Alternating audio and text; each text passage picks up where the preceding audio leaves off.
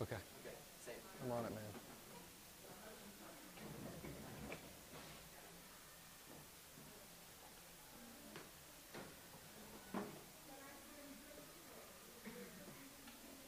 Well, you'd probably have to be you want to shut the door, Karen?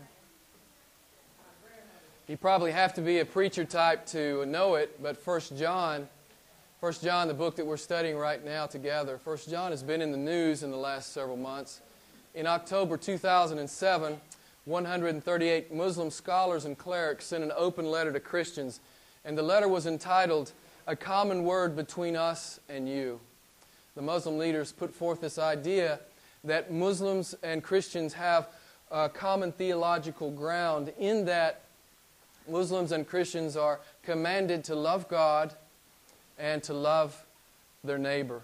In November 2007, the New York Times published the Christian response. It was generated by 3 or 4 theologians and signed off on by more than 300 leaders and preachers in the U.S. And their response was loving God and neighbor together. In that Christian response, 1 John is quoted 4 times. And this is the reason I'm bringing this up. This great text that we're looking at was quoted 4 times. But I want you to hear me, and I want you to listen to me, and I want you to get my point here. I think the Apostle John would have hated it, that his gospel was quoted 4 times in this letter. As I told you last week, John is a black and white preacher. He just preaches the truth. And when he hears a lie, he says that's a lie. And when he hears a man deceiving another, he says you're a deceiver. And even he goes so far in his epistle here, as inspired by the Holy Spirit, to use the word Antichrist. And John's very, very strong. There's no gray areas for John. John is black and white. And we made that point, I think, pretty clear last week. He became known in the first century, John became known as the apostle of love. And John loved people too much to finesse the truth.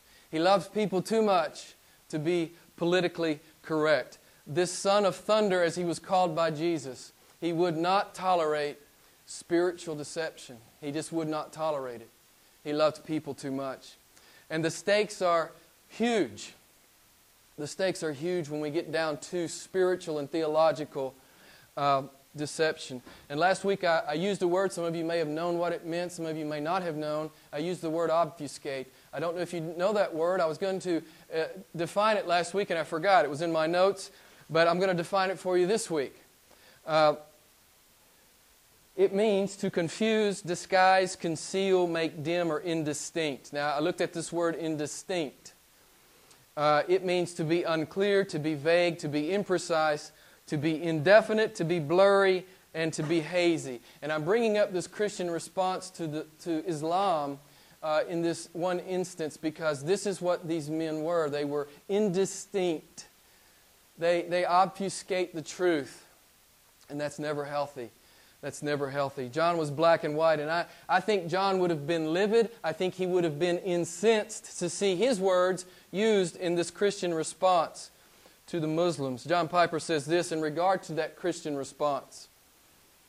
It won't work to simply say we have a prophet and you have a prophet. And then go on to use vague, deceptive, misleading language to imply that Christians and Muslims have the same God. And that's the damning inference you draw. When you read the Muslim letter and you read the Christian letter, you get this sense, although it's not actually said, but you come away with this sense that Allah and Jehovah are one and the same. And friends, that's just blatantly false. And I think John would have hated his words, inspired by the Holy Spirit, to be taken out of context and to be used so loosely. The Christian response to the Muslim open letter, it quoted 1 John 4:8. It says, "The one who does not love does not know God, for God is love." But if you look at the verses right after 1 John 4:8, if you look at verse 9 and verse 10, this is what you see. And you can see how it was just ripped out of context. This is how God has loved us. By this love of God was manifested in us that God what? Sent His only begotten Son into the world so that we might live through Him. In this is love, not that we loved God, but that He loved us and sent His Son to be the propitiation for our sins. Why do I say it's intellectually dishonest for Christians to try to build this bridge using this text? It's because this text is about Christ, and Islam radically rejects Christ. Islam radically rejects Christ. Now, Islam respects Christ. They call Him a prophet. I mean, they'll say nice things about Him, but in effect they call Him a liar because Jesus claimed to be what? God. And Islam says, no, that's an abomination. In fact, Islam, the unforgivable sin in Islam is called shirk. And that's attributing divine nature to a human. That's who Jesus was. And that's the unforgivable sin in Islam.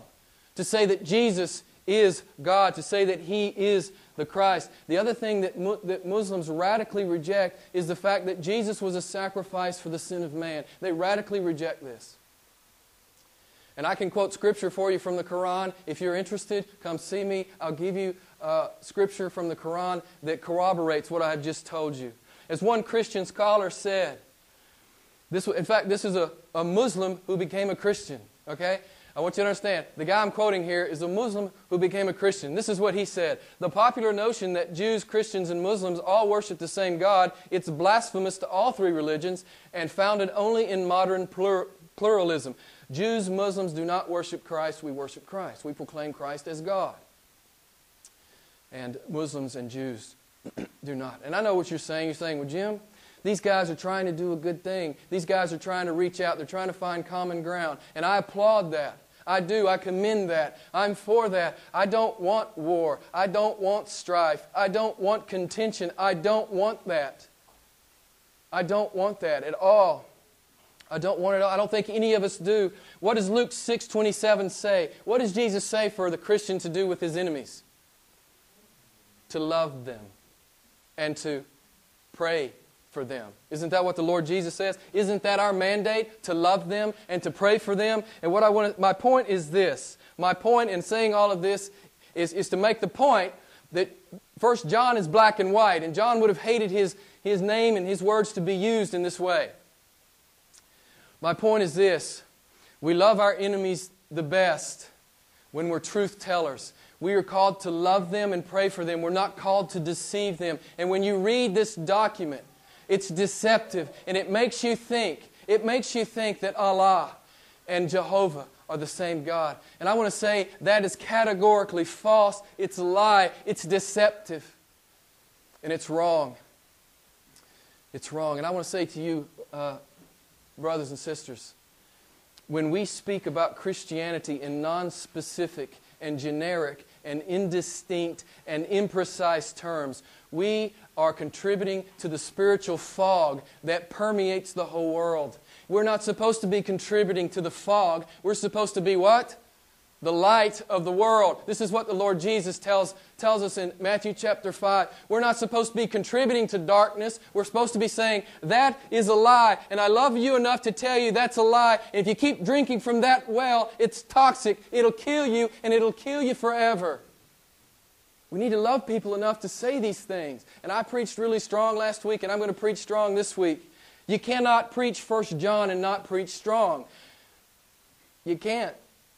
You can't. And so I'm going to preach strong again. When we obfuscate the truth of the Bible, we become part of the problem. And this response to Islam, in a way, I felt I was so ashamed in that really your average Muslim will read that and go, oh, Jehovah and Allah are the same. They're not the same. We need to speak precisely. As John Piper said, Christ is necessary. Christ. We can't speak about God in generic terms out in the world. I've stopped using, I know I still do it, but I consciously try not to use the generic term God. Because when you use the generic term God in this day, people hear about 12 different things. I try to say Jesus Christ. I try to always remember, I'm not always successful, but I always try to say Jesus Christ so they know who I'm talking about when I use the term God. Jesus Christ is necessary, and we love people around us, whether they be friend or foe. We love them the best when we tell them the truth.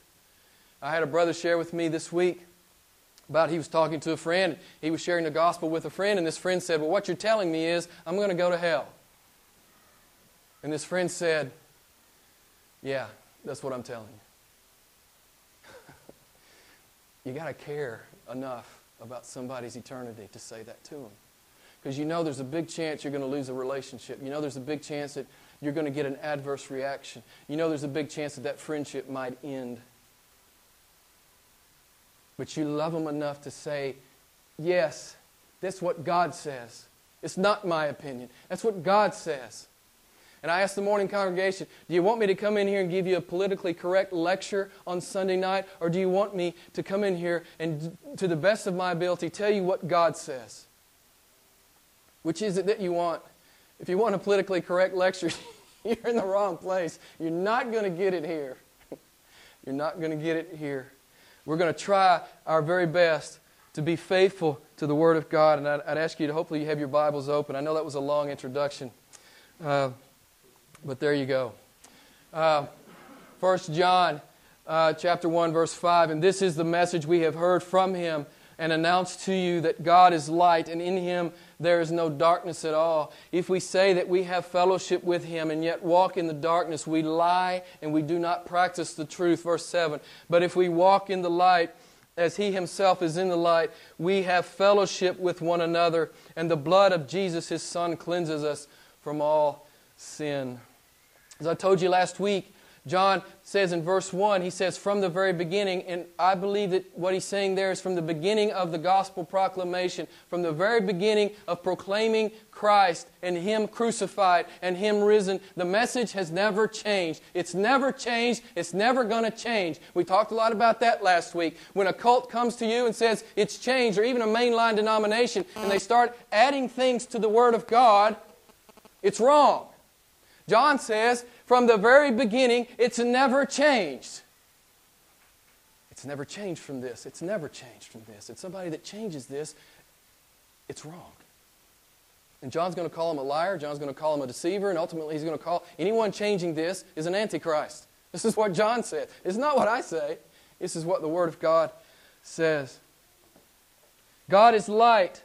It doesn't say God is not a light. God is not the light. God is light. And while we can't fathom all that I think the Holy Spirit is communicating to us when He says God is light, I think there are at least three things He's saying here that we can understand. God is beautiful. God is beautiful. We're going to talk about that for a minute. God is truth. God is honest. He's reality. He's certainty. He's virtuous. He's righteous. He's holy. And thirdly, I believe that John is saying to us that God is life. God, the life of God animates everything that is alive. And John almost uses the word light and life synonymously. John continues, in Him there is no darkness, there is no ugliness, there is no malice, there is no evil in our beautiful God. There is no dishonesty, there is no fraud, there is no deception, there is no obfuscation. God just says what it is. He always does. There's nothing corrupt, nothing immoral, nothing unrighteous in God. And I want to take just a few minutes, and I want to just talk about God as light and what that, Lord willing, means to us. And the reason this is important is because this is the baseline for 1 John. God is light is the baseline for 1 John. It's the foundational statement of 1 John. God is light. Oh, guess what? You're supposed to be a son of light or a daughter of light. We need to understand that this is the baseline understanding. God is light. And anytime I can work this into a sermon, I do. God's beautiful. And I have a sermon on God is beautiful. And I love to preach that sermon. He's beautiful. You don't hear that enough. And you look in the Bible, the word glory is used over 400 times, most often used in connection with God. And there's this concept in the Greek and Hebrew in the word glory. It has this component of beauty to it. Same thing about the word holy. It has this component of beauty to it. Listen to a couple of these verses. Psalm 50, verse 2. God shines in glorious radiance. You see the light. You see the light and the beauty. Psalm 26, 8. I love your sanctuary, Lord, the place where your glory shines. Again, the light and the beauty. Psalm 148, 13. Let them praise the name of the Lord, for His name alone is excellent. His radiance is above earth and heaven. Again, light and beauty. One more, Isaiah 6, 3. And one angel called out to the other and said, Holy, holy, holy is the Lord of hosts. His bright glory fills the whole earth. His bright glory fills the whole earth. You remember in John chapter 10, I know I say this a lot, but I learned this in John chapter 10 going through this time. The Greek word there, when Jesus says, I'm the good shepherd, it's the word kalos, and it's the same word that is used to build the English word kaleidoscope. Jesus is not just saying I'm morally good, He's saying I'm the beautiful shepherd. I'm the beautiful shepherd. God, Jehovah God, Jesus Christ is beautiful. You remember that great 1 Timothy 6, 15 and 16 passage. Jesus is the sovereign Lord. He is the King of kings. And He dwells in what? Does anybody remember? He dwells in unapproachable light. You remember? You remember Moses used to go talk to God. You remember? Moses used to go talk to God. And when Moses came down from talking to God, you remember he was different. Do you remember what was different about him? His face shone. The glory of God was on his face. Do you remember? And John knows about this whole God is light thing. John was at John and his brother James and Peter, they were at the Mount of Transfiguration. Do you remember what happened? Do you remember that Jesus was transfigured before their eyes? And this is the text that was written in Matthew chapter 17. Jesus' face, it shone like the sun, and His garments became as white as light. Our God is beautiful. Our God is a beautiful God. There's nothing like Him. He has no peer. Secondly, He's righteous. He's not only beautiful, He's morally beautiful. His manifest presence is not only beautiful, He's morally beautiful. Just a couple of verses, and I could multiply these endlessly. But Psalm 11:7, for the Lord is righteous. He loves righteousness. Psalm 33:5, God loves righteousness and justice. And then lastly, from this beautiful God, this beautifully moral God, flows all life, physical and spiritual. And John uses, again, as I said, these phrases interchangeably and almost synonymously. In John 1, if you go back and you look in the Gospel and you look at John 1, 1 through 4, John tells us that Jesus Christ is the Creator God. He's the Creator. All things were made by Him. And then in verse 4 it says, in Him was life, and the life was the light of men. Again, you see this connection between light and life. John tells us in his Gospel, he recorded the words of Jesus. Jesus says, I am... Somebody tell me. The light of the world. Right? I am the light of the world. And then Jesus also says, I am the way, the truth, and the life. Again, there's this almost synonymous usage of light and life. The Holy Spirit is using this imagery of the fact that God is light to lay the groundwork so we understand. We're to be children of light. We don't walk in the darkness. If we claim to be a Christian, we no longer walk in the darkness. I'm not talking about sinless perfection, and we're going to talk about that in the coming weeks, because some try to make the case that 1 John teaches sinless perfection. Well, the Bible doesn't teach sinless perfection. That's not ever going to happen in your life as a Christian. Now, we're to be progressing in sanctification, but sinless perfection, the Bible does not teach that. The Bible does not teach that. And the Holy Spirit speaks distinctly when He speaks about the gospel. Jesus is the Christ. And John is the same. As I told you last week, we're either in the light or we're in the darkness. We're either in Christ or we're not in Christ. We're either sons of God or we're sons of the devil. There's no middle ground in the gospel. And John makes it very clear there's no middle place for anyone to stand. There's no nice, warm, fuzzy, soft, religious place to stand in the middle. There is no place to stand in the middle. And John loves his people and his hearers enough to tell them this.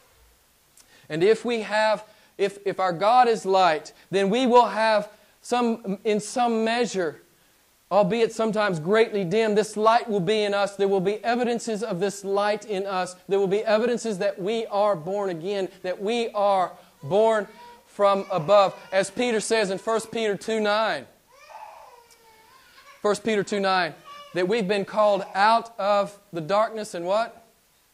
Into what? I love this. The marvelous light. We've been called out of the darkness and into the marvelous light. So we will give evidence that we have partaken of this light. It's what Jesus told Nicodemus in John chapter 3. He said, you must be born again. And just a few verses later, He says this.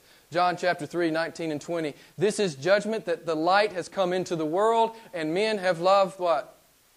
The darkness rather than the light. For their deeds were evil. For everyone who does evil hates the light, and he does not come to the light, lest his deeds should be exposed. Brothers and sisters, this is the foundation of 1 John. God is light. And oh yes, you're supposed to be too. If you're a Christian, if it's real for you, if you're truly converted, if you're born again, if you're born from above, you're supposed to be light. This is what we're going to hear all the way through the gospel, all the way through the epistle of 1 John. All the way through the epistle of 1 John. If we receive this light, we love this light, we agree with this light, we order our lives in conjunction with this light, we belong to Him. If we reject this light, if we don't agree, if we're ambivalent about this light, if we could care less about living by His dictates and His commands as He sheds His light, if we could care less, if we're ambivalent, if we're lukewarm about it, if it doesn't really mean, if it's just a religious thing, we're not a Christian at all. It doesn't matter how often we go to church. And man, I got to love you to say that to you, you know? I got to love you to say that to you. Because I know I scare some people off sometimes. So man, I don't want to go back and hear that guy, he's crazy. You know? He preaches too hard. But you know why I do that? And I tell you every once in a while, man, I'm always going to set eternity right in front of you. As best I can, I'm going to set eternity right in front of you. It matters more than anything else. Everything forever is at stake every time a preacher stands in the pulpit. And I can't get up here and do cotton candy chatter. I can't do it. It's not in me. I can't do it. If I have one person here or 10,000 persons here, I will always preach the same. I'll always preach the same. Eternity matters and Christ is necessary. And you need to make sure you've got that sorted out. You need to make sure you've got that sorted out. The proof is in the pudding. It's not in our words, it's in our life. This is what God says. I learned a really cool thing this week in my studies. I went ahead and I was looking into verse 9, and it uses the word confess. And I looked at the Greek word there, and it's a compound word. The Greek word that's translated confess there. And it's a compound word. It's made up of two words, homo, which means the same thing, right? And it's made up of the word logeo, which means to say. It means to say the same thing. Oh, guess what? Guess what it means to be a Christian? Your life will confess that you belong to Him. Your life, in some measure, will be saying what Jesus' life said. It will reflect His words. That's what it means to be a Christian. Your life will confess. You know, people will see you and they say, that's a Christian. I see Jesus. I'm reading Jesus off their life. You know, I tell you this all the time. People around us are supposed to read Christ off our lives. The way we talk, the way we think, the way we spend our money, the thing we do for amusement, the way we raise our families, the way we love our wives, the way we do our jobs, the way we go to church, the way we sing in church, the way we give excellent attention to the pastor at church. They're supposed to say that, yeah, he's like Christ. She's like Christ. They remind me of Christ. That's what it's supposed to be. That's what it's supposed to be. That's what it's supposed to look like. Look at verse 6. John says, if we say we have fellowship with Him and yet we walk in the darkness, then someone tell me from the text, what does the text say? If we say we have fellowship with Christ, but we're really in the dark, we really walk in the dark, we prefer the dark, we don't really love the words of Jesus, we order our lives around anything other than the words of Jesus, what does it say we are? Liars. We're liars. This is the way John writes. It's the way he teaches. It's the way he writes and teaches. We're liars if we say that. some years ago, and I wrote it in the margin of my Bible. I know some of us are too spiritual to write in our Bibles, but I write in my Bible all the time. And I heard Billy Graham say this, and I bet I wrote this back. I bet I wrote this back in like '85. Okay, that's how long I've been carrying this around. And I heard Billy Graham say something. He said that he believed that at least 70% of those claiming to be Christians were not Christians. That it was just a religious thing, and that really startled me when I heard him say that. But I had just been converted back in the mid-'80s, and the longer I have walked through churches and seen things and experienced things, the more I understand what he's saying. But he's saying that that statistic is true because so many don't actually ever leave the pew and go out in the world and live it. And this is what Christianity is. Our lives, again, as I said, are supposed to confess we belong to the God of light. And we're supposed to be sons and daughters of light. We touched on this word fellowship last week. It's used twice in verse 3. It's used again in verse 6 and 7. The Holy Spirit is not talking about, as I said last week, red punch and cookies kind of fellowship. The Holy Spirit is talking about partnership with God. Don't you love that? I love this. The Holy Spirit is talking about our partnership with one another in the body of Christ and our partnership with God. There's supposed to be a oneness. And I stumbled on this word I really like. We're supposed to be seen as collaborators with God. We are in collaboration with the living God. He is light, and we are too, albeit imperfectly, albeit woefully imperfectly in my life many times. Our Father is light, and we're called to be light. That's what Jesus said in Matthew chapter 5. My people are to be what? The salt of the earth. And my people are the light of the world. My people are salty people. They have a distinct flavor to them. And my people reflect my light in the world. And the world sees it. Oh, and what does the world do? They give glory to God when they see our good works. Because we're sons and daughters of light. This imagery permeates. It permeates all of the New Testament. It permeates all of the New Testament. Over in 1 John 2:6, the Holy Spirit just says it. He says, the one who says he abides in Him ought to himself walk in the same manner as He walked. Jesus says in the Gospels, if you love me, you'll keep my commandments. Wow, that's pretty simple, right? Jesus says, if you abide in my word, you belong to me. That's pretty black and white, right? Jesus said, if you abide in me, you will bear much spiritual fruit. Again, a declarative statement, a very black and white thing. And then He says this, my children are salty. I love that. And then He says, let our light shine before men in such a way that our Father is glorified. Jesus says if we are in Him, we will have the light. The light will be in us. We will walk in the light. People around us will see that we have the light. Isn't that simple? This is the message of 1 John. John says the message has never changed. It's always the same. Jesus is the Christ. God is the light. And we are sons and daughters of light. If we call ourselves Christians, walking in the light is not optional. All you have to do is read 1 John. It's not an optional thing. It's not like, oh, I think I will today, or I don't know. It's not optional. If you read your Bibles, you understand it's necessary. It's imperative that we walk in the light. I was telling you last week, and I'm going to put this book on the book table. This great book I read about Unveiling Islam by these two former Muslims who are now Christian theologians. And I told you why, and some of you weren't here, so I'm going to say it again.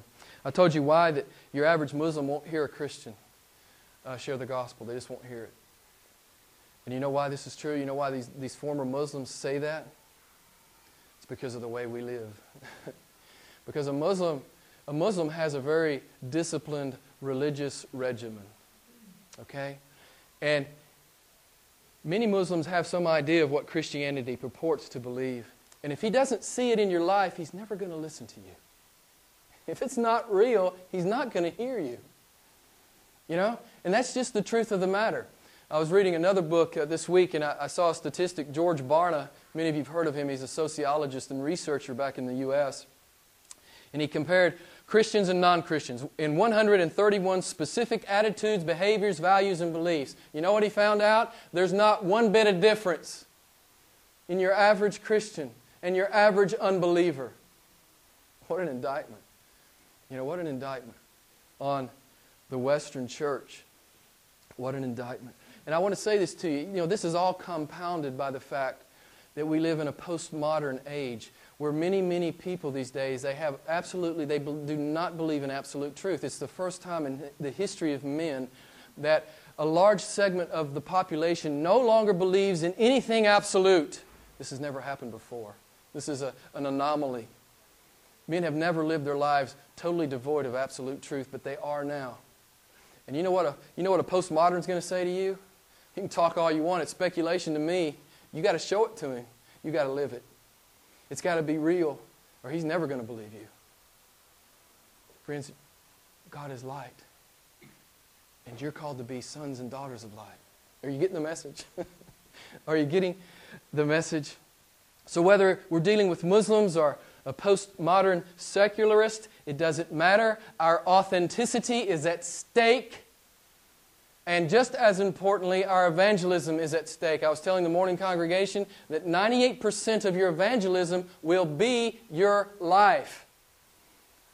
The other 2% are your words, and that's important. I'm not going to ever discount your words, that you know the Scriptures and you can share the Scriptures verbally. But friends, it's not just sharing them verbally. You're supposed to walk it in front of the world. And they're supposed to see, man, that Jesus must be real. Look how they live. Look how they love Him. Look at their joy. Look how they worship Him. Look how they give everything for Him and for His glory. Look how they do it. The world's supposed to see that. The world's supposed to see that in us. Jesus says, my people are salty. They taste different. My people are light. They live different. I love the way John preaches. I just do.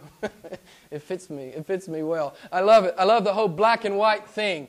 It's unvarnished. It's unambiguous. It's clear and distinct, and it's simple. You're either in Christ or you're not. There it is. You're either in Christ. You know, and you know what this kind of teaching does? It cuts through all the finesse and all the half-truths that emanate from many Western churches these days. You know, it's kind of like we're more like you go to your average Western church, in the States anyway, and it's more about entertainment than about truth and about setting eternity in front of the people and loving the people like that. You know, so teaching like this, one reason I like it is it cuts through all the half-truths, it cuts through all the religious gamesmanship, and as I said earlier, through some of the cotton candy chatter that permeates the Western church. Paul loved the Corinthians. The last thing he said to them, almost the very last thing he said to them as he was signing off in 2 Corinthians 13:5, he said, test yourselves, brethren, examine yourselves to see if you're in the faith. You know, this is what someone who loves you says to you, right? It's not I'm okay, you're okay, everybody's okay. It's examine yourself. Eternity matters. Eternity's forever. And if you've never examined yourself, Paul says, John says, examine yourself. Jesus was the same kind of preacher. Jesus was the same way. He always loved the people that hurt Him. You can tell because He was just brutally honest. Jesus was always brutally frank. He was brutally candid. He just said the truth. He didn't try to finesse it. He didn't try to spin it. He just said what it was. And if we read our Bibles, if we're familiar with our Bibles, we understand that that's the pattern of all of Scripture. God's not worried about being politically incorrect. He doesn't care. He's worried about His people. He's worried about men and women coming to Christ. That's what He's worried about. I shouldn't say it that way. God doesn't worry. That's what God is doing in the world. He wouldn't give you a penny for political correctness. And I wouldn't either. Not in this venue. Now, out in the world, there might be a place for it. But when I'm talking about spiritual and theological truths, there's no way. Let me read you the words of Jesus. You know this great text, Matthew chapter 7, verse 21. Not everyone who says to me, Friends, spiritual deception is real. You know, it's real. And it's an epidemic. It's an epidemic in the world. It's an epidemic in the church. Spiritual deception. Matthew 7, verse 21. Not everyone who says to me, Lord, Lord, will enter the kingdom of heaven, but he who does the will of my Father who is in heaven. Many will say to me that on that day, Lord, Lord, did we not prophesy in your name, and in your name cast out demons, and in your name perform many miracles? These guys were deceived. They thought they were Christians. They thought they belonged to Christ. What does Christ say to them? I don't know who you are. I never knew you. Depart from me, you who practice lawlessness. They were merely religious. There wasn't a real relationship. Jesus says, I don't know who you are. I never knew you. Depart from me. Verse 24, therefore everyone, and I want you to hear this, Jesus says, it's the same thing 1 John is saying to us. Therefore everyone who hears these words of mine, and someone tell me, acts on them, right? May be compared to a wise man who built his house on a rock. Let me ask you, are you standing on a rock or are you still in the sand? Are you acting on the words of Jesus? Verse 25, and the rains descended and the floods came and the winds blew and burst against that house, and yet it did not fall, for it had been founded upon the rock.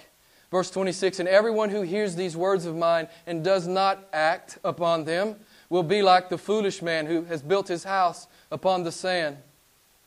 And the rains descended and the floods came, and the winds blew and burst against that house, and it fell, and great was its fall. The reason I love biblical teaching is it always creates an atmosphere whereby men and women can do serious business with God.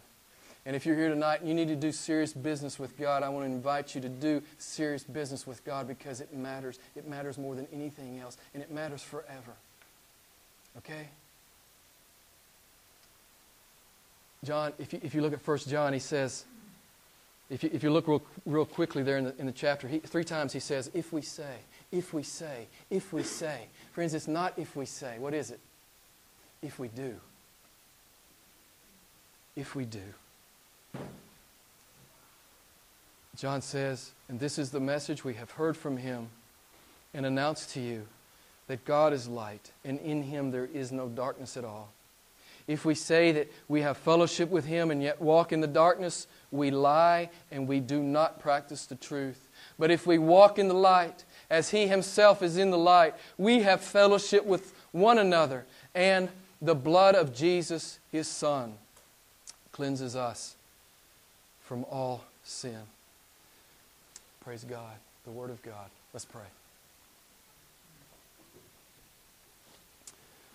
Beautiful Lord, we thank you for this word.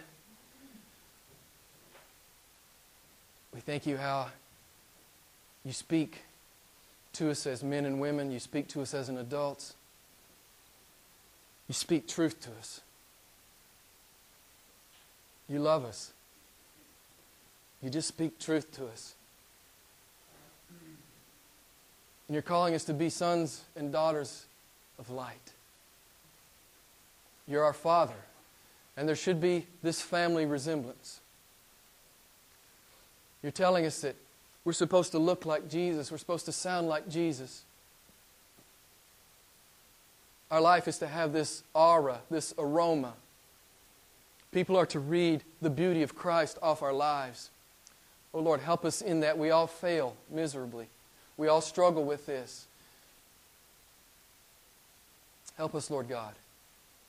Help us to be those conduits of light that you've called us to be. Father, help us to be salty. Father, may we be distinctive. May we love people enough to study the Word, that we can explain it to a Muslim. And not only that, we can live it before him. And that a postmodern secularist, Father, will see it. They'll see it's real. It's because we live it. We flesh it out. We incarnate the Bible. Lord, this is what you're calling us to. This is the only reason you've left us here. It would be far better for us to go and be with you in heaven, but you've left us here to be the light. To be the light to the Muslim. to be the light to the postmodern, to be the light to all the unbelievers, to be the light to those who are trapped in false churches and false denominations. Father, to boldly proclaim Jesus is the Christ, and the Bible is the Word of God. Lord, may we be bold Christians. Use us mightily, O Lord. Break us where you need to break us. Bring us into conviction of our sin where we need to put down sin and confess and repent, Father, so that your light can flood through us for these very few moments we have on this earth. Oh, Father, your word tells us we're vapors, we're here and we're gone. Lord, may we understand. I had a brother tell me this morning, Lord, we're here and we're gone. May we understand that. May we lay hold. May we lay hold of this day and every other day. To be light. To be light. We praise you, beautiful Jesus. In your name I pray.